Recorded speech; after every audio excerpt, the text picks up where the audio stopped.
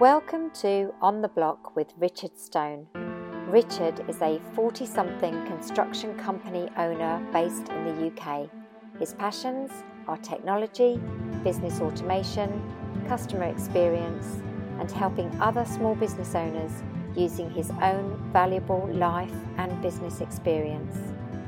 This podcast will be a mixture of solo spots, casual conversation, as well as inspirational key people of influence from their respective fields.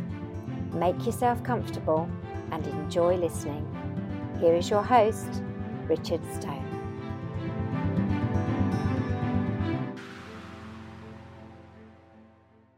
Good morning. I'm welcome today to Laura Taylor from Empowered by Cloud, who's here to talk all things accounts, automation, systems and processes and all the good stuff that she does for lots and lots of small businesses throughout I think most of the UK, Laura, would that be fair to say? Yeah, all over the UK. Do you actually work with anybody outside of the UK? Is that something that you have done or you could do? Or? We could do automation work outside the UK, but because of different tax laws and legislation, we're better to work in the UK for accounting work. I thought that might be the case, but I thought it might be good to just check because there's people that are sort of not UK based. I was talking to a guy last week who's got a property business, but he lives in Spain, and he wanted to do some stuff. So it's always good to know. So to get people to get a little bit of a flavour as to who you are and what you're about. So we've got some standard questions that we sort of normally talk to people about. So first and foremost, what did you want to be as a child? I actually used to want to be a vet, which is completely different. And then I realised that I didn't like blood, so swapped it for numbers. It's a bit of a problem that if you want to be a vet, isn't it? Yeah. I used to want to be a farrier, and actually, if I were to, I don't know, maybe come into some money from the lottery or something, then I'd probably maybe look at doing something and training as a farrier. I just used to love horse riding, so that's quite interesting. I went horse riding as a child as well. Okay. I was quite involved in it. Really? Yeah, I used to be child labour. I used to do the mucking out to pay for my riding lessons. Same here. There used to be a pony club where you got points for mucking out the stables and points for leading the horses. Yeah, I remember those days. Yeah, not very very tax efficient, but I was only about 12, so. Okay, so moving on, who is your favourite famous person and why? Probably Robbie Williams. And that's not because he's done anything in business. Just used to like the band, just to like to go and see him all the time. And he's not bad to look at, I suppose. Well, there is that. Moving on from Robbie Williams then, and being eye candy. 3 things from your bucket list. What are 3 things you'd like to tick off as having completed or achieved or done? I would like to go to Thailand. I've not been to Thailand, and I'd like to go around all the islands. All of my bucket list seems to be around holidays. I'd also like to go to Australia. Okay, that's not a bad thing. And I'd like to run a marathon. I've done almost a half marathon. Haven't went any further with it. So I'd quite like to run a marathon at some point. Wow, that'll be that's some achievement to do that. So we've done a half is good. So congratulations on that. So so moving on, 3 things that you not too keen on that you might want to put in room 101. Spiders, definitely.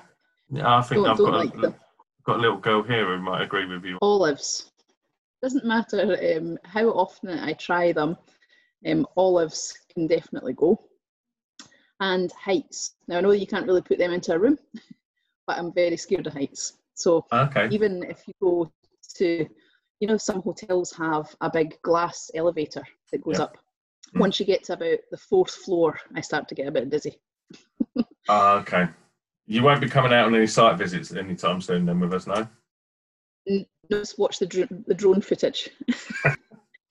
Okay, that's quite interesting actually. So moving on then. So if you could have a evening dinner with a famous person, who would they be? Where would you eat? And what would you eat? Have dinner with Rob Moore. Where would I go? Potentially the kitchen in Edinburgh. Okay. What would I have to eat? Something seafood. Not sure what, but they do nice scallops in there. So. Ooh, very nice too. I must admit, I didn't go there when I was in Edinburgh, so yeah, it sounds good. Favourite hobby? Now, people always laugh when I say this, but my hobby is business. I really actually enjoy it. Yeah. And some people would probably say posting on LinkedIn was a hobby as well, because I do quite a bit of that.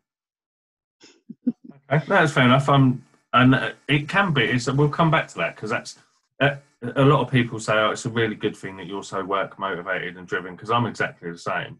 And it is good, but I find it quite challenging, because when it's also your hobby and you enjoy it, it's very difficult to switch off, because you enjoy it. So it doesn't feel it doesn't feel like you're actually going to work either. So, favourite holiday destination? Quite like Cyprus. Okay. I just think that it's nice beaches, clean, hot but not too hot. I've been to Cyprus 3 or 4 times now. Oh, nice. Yeah, we've got the same kind of relationship with Mahon. We go there quite often because it's nice, it's quiet. You know where stuff is. It's nice and clean. The people are friendly. So, okay. So, and last, what makes you proud? I think getting to where I have with the business in such a short time. I started up the business with absolutely nothing. To now have a team of 5 and a great client base, and so many connections on LinkedIn who interact all the time it's something that makes me proud.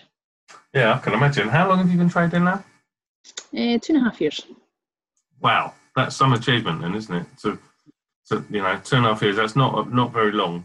I mean, when you think the amount of businesses that actually fail in year 1, and then the percentages that if they don't in year 1 fail in year 2, to not only sort of still be in business, but actually doing the sort of level of turnover that you are and building the client base you are, that's some achievement. I think that's something to rightfully be proud of.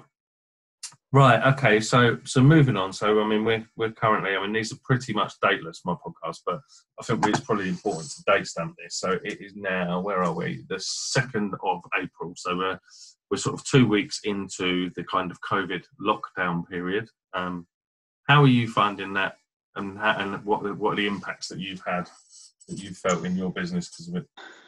I think that in terms of the lockdown, first of all, I'm okay with it. I think every day is different. Some days, you end up, you're fine with it. You go out for a walk, you come back, you potter around the house and things, and it's fine.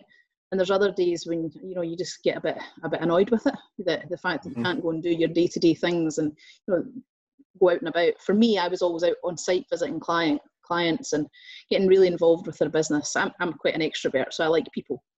So that makes me tick. If I'm not around people for a long time, I start to get a bit annoyed. So it's up and down, but on the whole, I think it needs to be done, and it is what it is. Yeah, I think you're right. I think we've just got to knuckle down, and I think the people that are going to come through it are the ones that approach it with some positivity and just sort of, I don't know, perhaps that sort of British spirit that people talk about, that you just keep calm and you just got to carry on doing what you do. Keep making sure that you're out there. People know that you're out there and you're still trading, however that might look. I mean, I think, as you know, our sites are all closed, but and the staff are all furloughed, but we've still got tendering to do. We've still got estimating to do, which is all part of the kind of sales and marketing of the business, and that still goes on very much, every day. So we're still trying to make sure that clients know we're here. But it is a challenge, and I don't necessarily think that the guidance from the government has been as clear as it could be. Yes, they've given daily press conferences, but some of the messages that have been out there, construction, for example, it's what I work in, so it's what I know, so it's what I can talk about. There's a lot of talk about, originally people should stay at home. Then they were saying, well, if it's safe for you to travel, you can go to work. If you can't work from home, well, you can't put the scaffolding up at home when it's meant to be on somebody else's block of flats. But equally, that's very difficult to bring about social distancing when you've got guys working that close. The same is in the roofing industry, decorating. Decorating's not so much of an issue, but lots of trades. And it is tough. I think it's not going to be a 5-minute thing. It's going to take some time to get through. What are your thoughts on sort of timescale for how long the social distancing might go on for? I guess it's hard to say, but I think everything at the moment is pointing to at least 3 months. I think if you look at what other countries are doing, and you know, they've brought in, all the schemes seem to be for 3 months. You know, if you can furlough employees, you know, there's the self-employed grants, they're all 3 months as well. So I think everything at the moment is pointing to there or thereabouts. Yeah, I would agree. I think 3 months is going to be the minimum, isn't it? And they've not ruled out that actually this may go on for longer. So I think 3 months is a minimum, and they'll probably just keep reviewing it. And that's what we're having to do with the projects that we've got. How are you finding that with the project work? Because project work's quite a big part of what you do, isn't it? Yes. How are you managing that with your clients? So we have, our business is predominantly 50% project work and 50% retained work. And the project work tends to be sort of value added work in terms of automating systems and installing systems, and you know, helping businesses become more efficient. The other side of the business is retained work. So that's helping people with management information, cash flow forecasting, VAT returns, everything that you would do in your finance function. So for us, the project work, almost the day that we locked down, every single project was put on hold. We lost 50% of our business overnight. However, we're in a more fortunate position because we're able to do, you know, some of the work that's required at the moment. So cash flow forecasting, and helping businesses understand where they are and what support's available. So on the whole, we took a hit, but that's starting to come back through now. You know, people are starting to settle a little bit. To begin with, it was shock. You know, it was shock across the board. And now people are saying, well, you know what, if I'm going to be in my house for the next 3 months and my team are furloughed, and there's training to be done, well, because you can train your staff throughout that period, actually it'd be a really good time to do it. So some of these projects are starting to come back through again. And I think people are going to find that not in industries like, you know, construction, because the sites will be closed, but for any other businesses that can still operate to a certain level, I think that we will find people start to move a little bit again. We won't be back to normal, but I think there will be movement. Yeah, I think it's going to take some time, isn't it? It's good. That's quite encouraging that actually people are seeing that as an opportunity to get people to do some training. I know it's what we're doing with some of our guys is actually they're doing training on different stuff. Like Workflow Max and different products, as well as sort of even more sort of stuff like day-to-day stuff like office applications and that kind of thing, and photography and all manner of different subjects, just to kind of, if nothing else, it keeps their brains active, and it gives them something that's positive to do during the day. And it's really important to have something positive that you can actually focus on, and not just the positive, but also because a lot of training is very, very modularized, there's a sense of achievement that they've ticked something off and they've actually achieved something in each day. Yeah, I think it's important to keep the workforce engaged. And I think it's really good that people are still allowed to train in this period. Because if you think about it, you know, previously, if you were to train somebody and you were taking somebody off of chargeable work to train them, the cost to you is the cost of them as well as the cost of the training.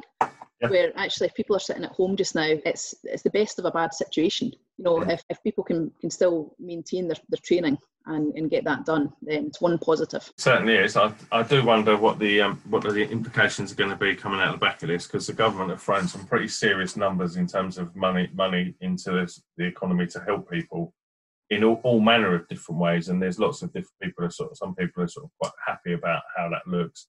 Other people, particularly sort of self-employed directors, are not so happy about that.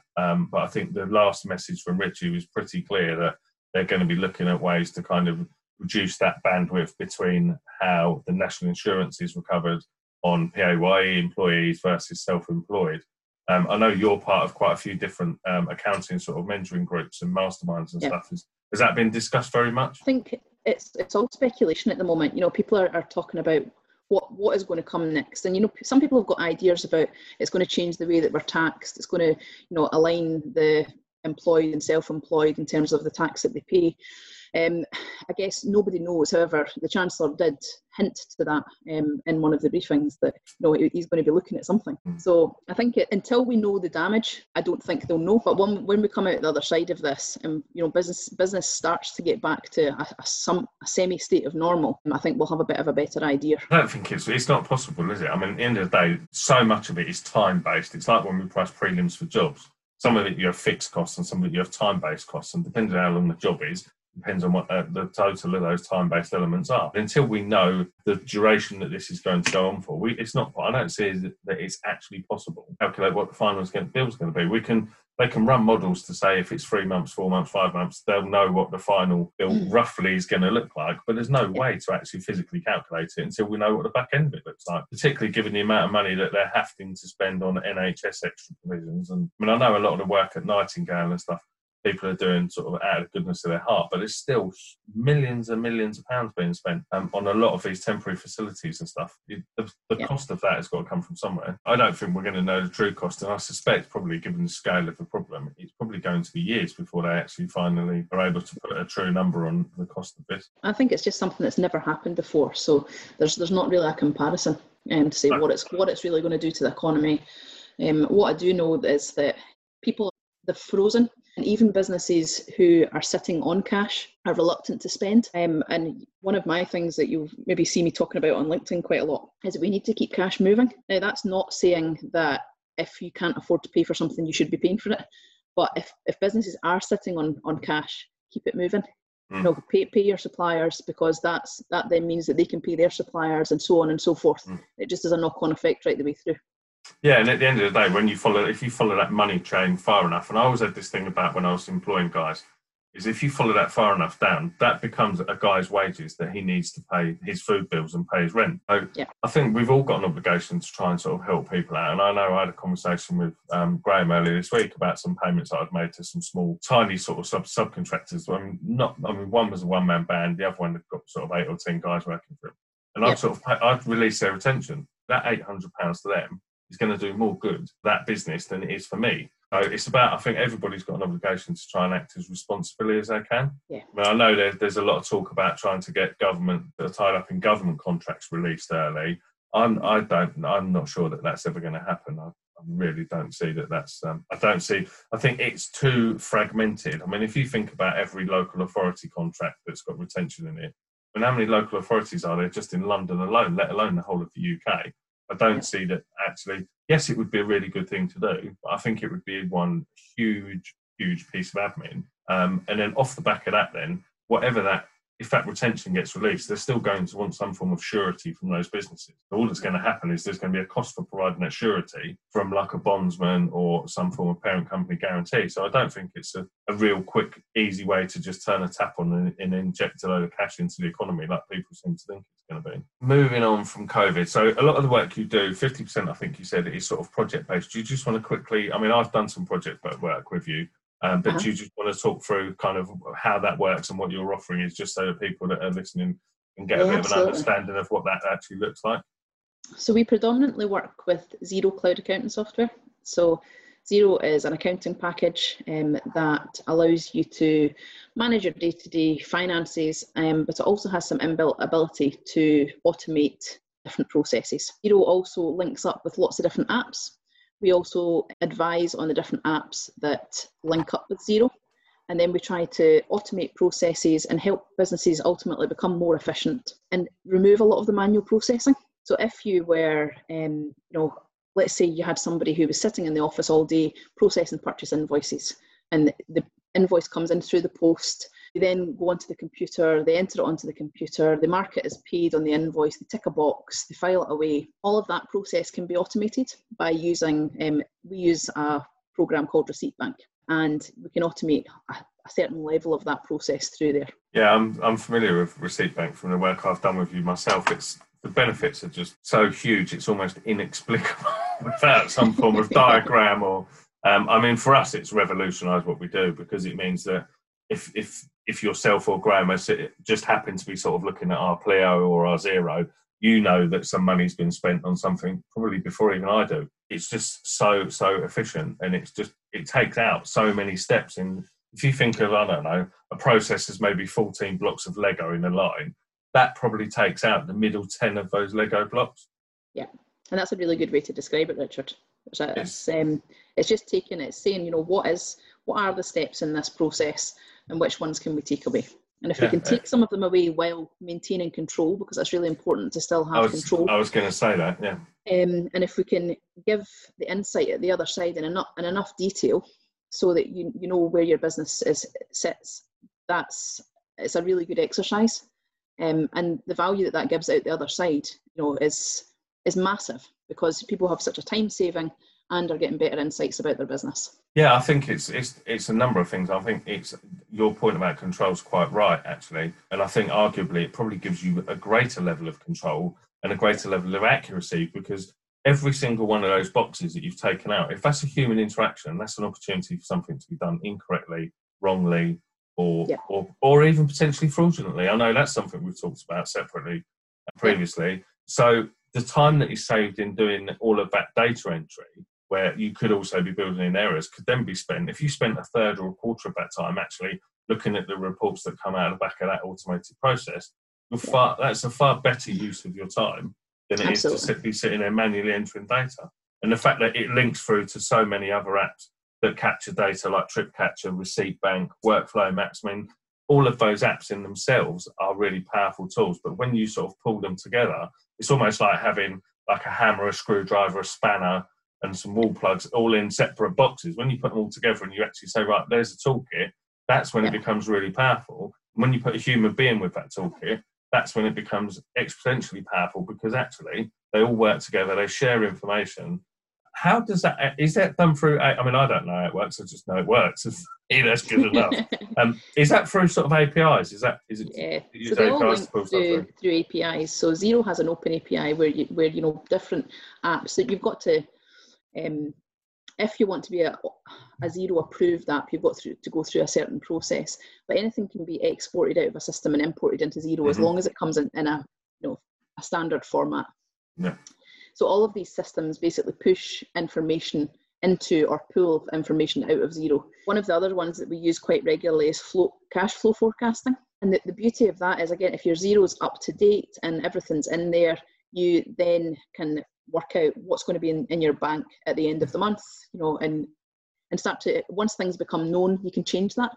So if you need to, actually you're going to pay an invoice a week earlier, you're going to pay an invoice a couple of days late, you can move that in the system and it tells you, you know, what the impact of that is. That's really clever, actually. I was looking at it with Graham earlier this week, because one of the things that's been really beneficial from my point of view working with you guys is the ability to sort of sit down, albeit virtually, with a cup of tea and go through some shared screens of actually some forecasts and actually map different models and literally sort of about 8 or 10 keystrokes, and you're looking at a different business. But right now, business is moving that fast that you need to have that flexibility. So I would imagine that there's probably two types of business right now. There's the businesses that are just sort of, as I think somebody said on LinkedIn, I think you mentioned earlier, there's the people that are sort of don't want to get out of bed and just can't face it. And they're the people that are actually, right, do you know what, we're on the beard of bang here, let's actually harness this opportunity. What can we do to move forward? And they're the kind of people that really, I guess, you guys want to be connecting with. Because A, they're in the right mindset, and B, they're the people that are actually going to really appreciate the benefit that all of this stuff can bring in terms of automation. So, I mean, you've got Float for cash flow, but there's another one for cash flow that you can use, isn't there, as well, I think? Spotlight reporting, yeah.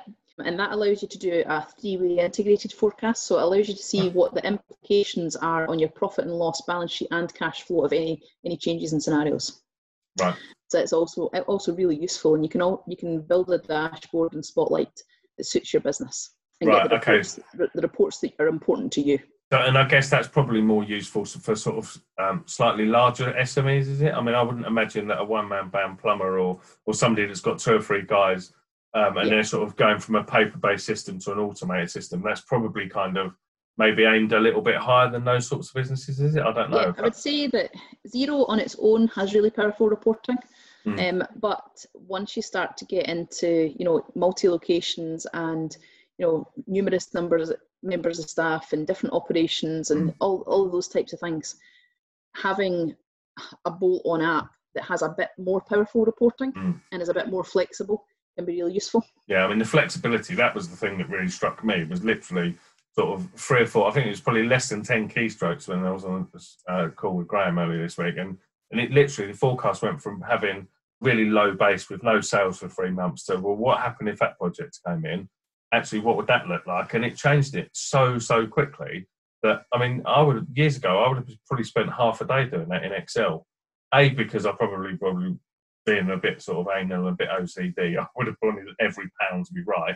But if it's and that's another point, is that forecasting these days, it needs to be relative to the size of business, I think, and worrying about the nearest pound is probably a bit sort of pointless when you're looking at actually where are we going to be in 3 months' time, because to the nearest pound's pointless. You may as well just look at the nearest 10 grand. I think it depends on the business what the level of materiality would be, but you're absolutely right. There's no point in counting, does that match to the 13 pence that's on there? Yeah. Or, is the business going to have cash in 3 months' time? And that's what you really want to know as a business owner.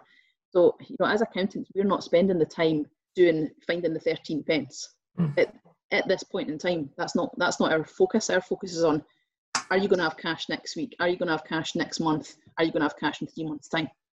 Because depending on where that pinch point is, where you don't have cash, that is going to really drive the decision making between now and then. And if you can make quick decisions, then we can push that out further.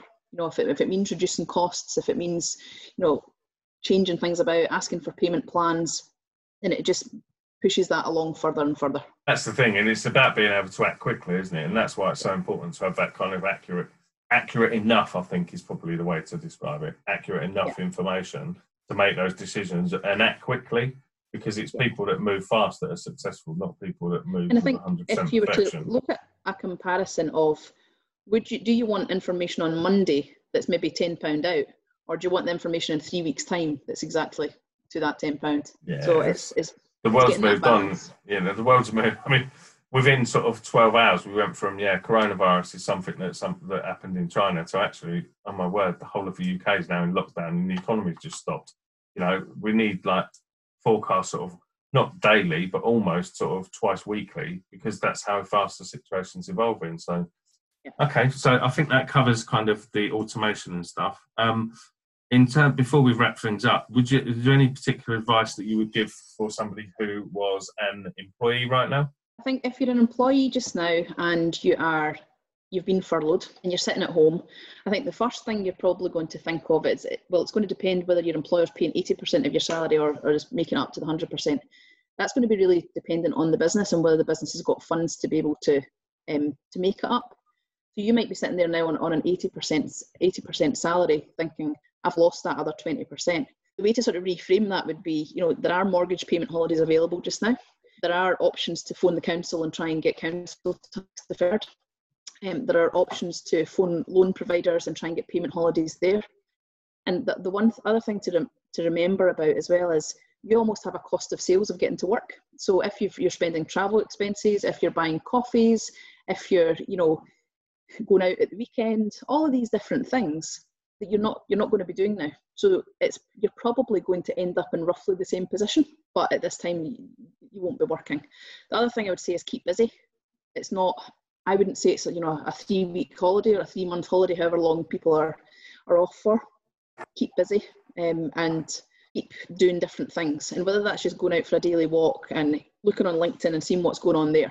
Maybe a bit of deer spotting. Maybe deer spotting, just like I was doing. Yeah. causing people to get worried about you. Yes. Okay, so, and then 3 tips for sort of business owners right now. What are 3 sort of pearls of wisdom from the team at Empowered by Cloud? Know where you are. You need to know where you are right now. So if you don't know where you are, that's a priority. Bring everything up to date and look at the bank balance. How much have you got in the bank today? What money's due in? What money's due out? And then almost do a what if scenario with regards to what if none of the income that you're due comes in? Because there's a lot of people holding on to a contract that they've got and saying, well, I've got a contract, so that means I'm going to get paid. That doesn't mean that you're going to get paid. If someone doesn't have any money, they don't have any money. Cash is king. Yeah. A second tip would be talk to HMRC. There's an automatic VAT deferral. So you don't need to do anything other than cancel your direct debit if you're a VAT registered business. But other taxes, PAYE, corporation tax, CIS, speak to HMRC and try and defer those. There's a time to pay helpline. Once you defer them, then you can arrange a plan after that. I think from what I'm hearing and from talking to HMRC themselves, they seem to be a lot more interested in having a conversation with people at this time. That's quite interesting. That's a really good idea, actually. It's really good. And it's good to hear that Revenue are quite happy to sort of have that conversation. I guess the question would be whether they've actually got the resources to facilitate those conversations. I think there's quite long delays to get through to them. But yeah, I heard a story of somebody's being on a call for 10 hours on hold and then they drifted to sleep just about 4 minutes before somebody was going to answer. So I'm sure they were kicking themselves for that. So. Well, that's really great. There's some really useful stuff there. Thank you for that, Laura. If people wanted to get in touch with you that don't already work with you, but like the sound of some of the stuff that you're talking about, what is the best way for them to do that? Because I appreciate not everybody's got you on speed dial. Drop me a LinkedIn message. I'm on LinkedIn quite a lot, or an email to laura@empoweredbycloud.co.uk. We're in the house, we're in the house 9 till 5, so we'll be able to come back to you quite quickly. If there's anything that you want to even just chat over, more than happy to have a conversation. Brilliant. Okay, well, thank you for your time. That's been really useful, and I'm sure there's some really good tips there. Thank you very much for having me. Certainly for some people to take away, and even if they don't do anything now, I think people will certainly remember some of that stuff going forward. So thank you very much for your time. No problem, thank you.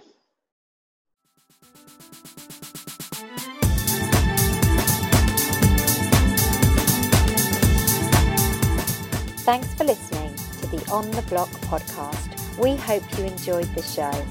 To find out more about the work that Richard does, please visit his website www.stonecontracts.com. And if you enjoyed this podcast, then please leave a rating and review on the platform you use to enjoy his show. Thanks for listening, and see you soon on the block.